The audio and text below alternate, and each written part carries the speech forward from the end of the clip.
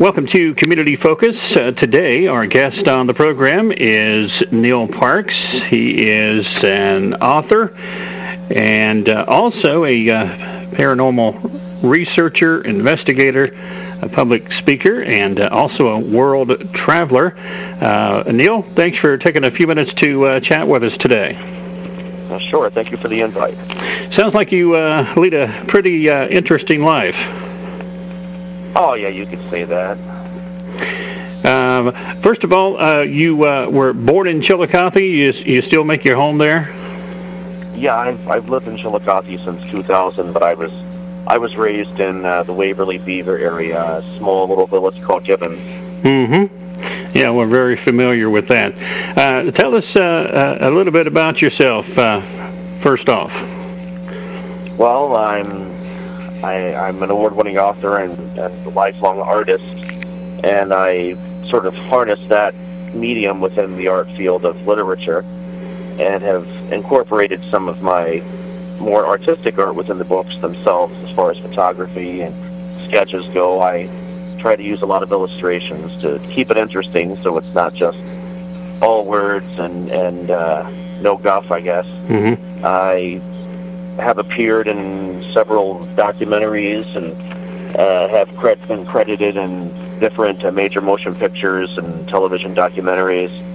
I've helped in major documentaries and have appeared in interviews on Fox 28 News, ABC 6, 10 TV, and more recently, Loper and Randy in the Morning on 99.7 The Blitz in Columbus. Okay. They featured me in October for the more or less like a Halloween-themed month they were going for. They had me in every other week. Yeah. That was a lot of fun. Yeah. What got you interested in paranormal activity? I would have to credit that to my grandmother. She shared a lot of really interesting and out-of-this-world stories from her childhood when she was growing up in southeastern Kentucky, Salyersville, I believe it was called. Mm-hmm.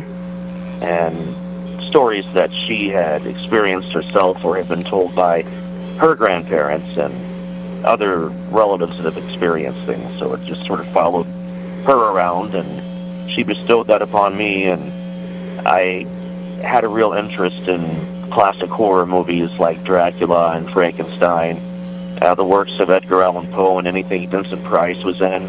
So I just really got sucked into that genre and enjoyed reading about it, writing about it my own way, and decided in 2008 to try and test the waters with a book. And 4 books later and 1 literary award, it's not a bad hobby. Absolutely. Well, we want to talk a little bit about the books. You went to Ohio University, and you have your own research team and have conducted several investigations. Tell us about that. Oh, goodness. I've been to Salem, Massachusetts, Bar Harbor, Maine, Boston, Gettysburg, which is a phenomenal hot spot for any kind of paranormal activity.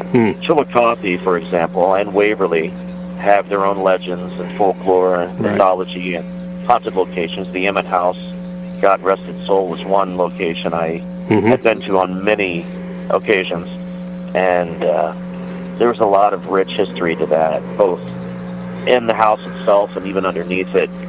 Parts of the canal going through these old towns have a lot of history and high energy that you can just sort of tap into when you're there.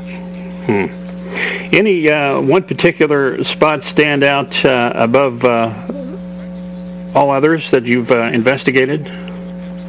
The Majestic Theater. You can always hear something, feel something, or see something when you go there, whether it be inside the walls of that building or even along the alleyway, which is known as Blood Alley. Right. Another one, which was one of the first places that started me on this, was the Emmett House, which no longer stands, but a lot of really interesting occurrences took place in that building. Any other locations here in Waverly or Pike County you've investigated? The pavilion area at Lake White. Okay. that area, there's said to be when there was a campground there many years ago, there was a girl gathering wood, and she tripped and fallen forward and was burned alive. And there are people that say when you're walking that area late at night, you can feel someone's hands grab onto your pant legs and pull you in one direction. So she had her hands filled with wood. She fell forward, got knocked out, and was burned alive, unfortunately. So her ghost is said to roam that picnicking area. There's also allegedly ghosts of people who've drowned in Lake White that you can see or hear people splashing and calling out for help, and there's no one there. Well, you've been a guest speaker at, as you mentioned a few minutes ago, at several different locations. You were at Mothman Festival, the Mid-Ohio Paranormal Convention, and you've also even appeared at some schools and churches, correct? That is correct, yeah. Libraries, schools, churches. Every year around October, they always have me coming and tell ghost stories to kids during the Halloween dance. Well, I've done speaking to classrooms of creative writing and so forth in high school. I've conducted that as well. Yeah, most recently you were at Northside Library reading excerpts from the Christmas Carol. Christmas Carol. Yeah. Your first book was, let's see, Paranormal Chronicles, Tales of Humor, Horror, and the Absolutely Strange. Tell us about that book. Wow, that was, like I mentioned earlier, just a way for me to test the water to see if anyone would actually buy a book written by me. And that was 10 years ago that one was released. And since then, I've written Haunted Chillicothe, Haunted Holidays, which won a literary award in 2014. And most recently, my newest book is called Haunted Enough, with a question mark at the end. Kind of a play on punctuality, but it's sort of a way to let you know that I'm not finished yet. But at the same time, you're thinking, oh, come on, another haunted book? Question mark. Trying to have fun with it. All right. And as you mentioned, that's your newest, your fourth release, correct? Yes. The books, of course, we've got the bookstore there in Chillicothe. Are the books available there and online as well? Yeah, they're available at Wheatberry Books, and you can also order them on Amazon. You can get them through Barnes & Noble. You can get them through booksnow.com or lulu.com. Again, our guest on the program today, Neil Parks, author of Haunted Holidays. That is his fourth and current book. Also the winner of the 2014 Paranormal Awards. Tell us about your time there. As I mentioned, you were a guest speaker at Mothman Festival. That's a pretty good size festival, isn't it? Yeah, it is. It grows more and more each year, and I've been a guest speaker there off and on since 2008. I haven't appeared there as a guest speaker in the last 2 years because I've been focusing on other festivals and conventions around, but I plan on returning this year, especially since my new book, Haunted Enough, was just released in May. So I'll be hitting that circuit again in September. That's the plan for now. Okay. And as we mentioned, you've got your own research team. You want to talk about that a little bit? Yeah, it's primarily my wife and I, and her brother and his wife. We have about 4 or 5 other on-again, off-again assistants that help us with photography, camera work, using the equipment such as infrared thermometers, thermal imaging cameras, electromagnetic field meters, dowsing rods. What we do is we go into a location, we feel it out without equipment first, and then we come back with equipment to see if what we're feeling can be verified scientifically with the equipment that measures such phenomenon. And how do you decide? Do you get invites from folks, or how does that process work if you're deciding where you're going to go to investigate paranormal activity?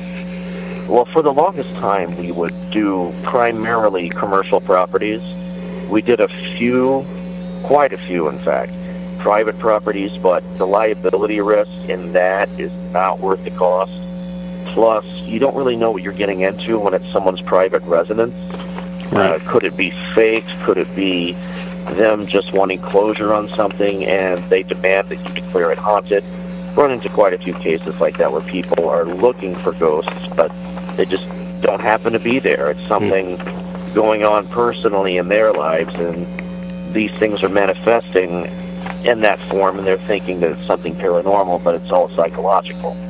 So we've avoided private properties for that reason. Plus, we all have kids at this point, this far into the game, and we don't really want to expose ourselves to any kind of negative energy and have it attach itself to us and then bring it home and then it possesses our children's toys. Not worth the risk. So we stick primarily, when we do investigations, at commercial properties. Of course, with paranormal activity, there's those that, you have the naysayers out there. What would you say to them that would maybe convince them otherwise? Well, one point I've had to defend constantly is I'm very active in my church. We all are, in fact, very grounded in our Christian faith. And a lot of people that are more on the far right side who want to ignore those things or consider it all a demon and angel, I just have to bring up the fact that nothing is more paranormal or supernatural than the birth, life, death, and resurrection of Jesus Christ, and or the creation of God and what he did himself. Nothing's more supernatural than that. So those things are like stacked chips. They all fall in line like a domino effect, trickle down. One thing led to another. And I'm certain God didn't tell us everything. He does not want us to share the same level of intelligence and continuity that he does. So I'm sure he left a lot of things out from original scripture and the guidebook to life, basically. Right. Because we don't need to know everything. Right. Is there any one or two places that you have not investigated that you would like to?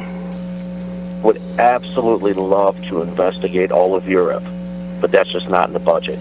But my wife and I are planning a trip, leisure trip to Europe some point in the next 5 years. And we will be hitting a lot of places in London, a lot of places in Ireland. That's the plan, and we'll see where it takes us from there. As far as the States, places that I've not been but would love to go to and explore would have to be places out west. Like the Alamo, for example, would be a great stop. The Caged Bird Theater at an old West ghost town that's been completely renovated and open to the public as a touring ground. I believe that's out in Arizona. I would love to see that. Just to explore some of these old places that we've not made it to. How about, of course, when you think of paranormal activity, the Waverly Sanitarium is always comes to mind. Is that some place that you've investigated or a place you'd like to? Waverly Hill Sanitarium is definitely on our to-do list, which unfortunately is not located in Waverly, Ohio, but all the way out in Kentucky. It's a bit of a drive. It's almost 2 hours. Yeah. We've not made it there yet, but that is one place that is top-notch on our list to go to. And, of course, there's an old prison, I believe, in West Virginia that's said to be very active as well. Yeah, prisons are... I'm really leery about going to prisons because the darkest of the dark existed there in life. And where does it go once that person dies or is executed and then dies? Yeah. It just hangs out and bakes itself into the wall. So it's waiting for people to come in. So the dark entity can mess with you and possibly lead those that are more nimble-minded down a dark path. Right. So we try to avoid darkness on every level. Again, our guest is Neil Parks, and Neil's newest book, his fourth release, Haunted Enough, Terrifying Tales to Your Friends, Paranormal Chronicles. Anything new in the works, Neil? I'm currently working on an actual novel, because everything else I've written has been a series, a collection of short stories. And an actual novel is what I'm working on. Not going to give too many details about it, but it will be very reminiscent of the TV show Stranger Things mixed with Goonies, with a slight hint of the X-Files, taking place in a local venue that we'll all be familiar with. Okay. Trying to tie everything in.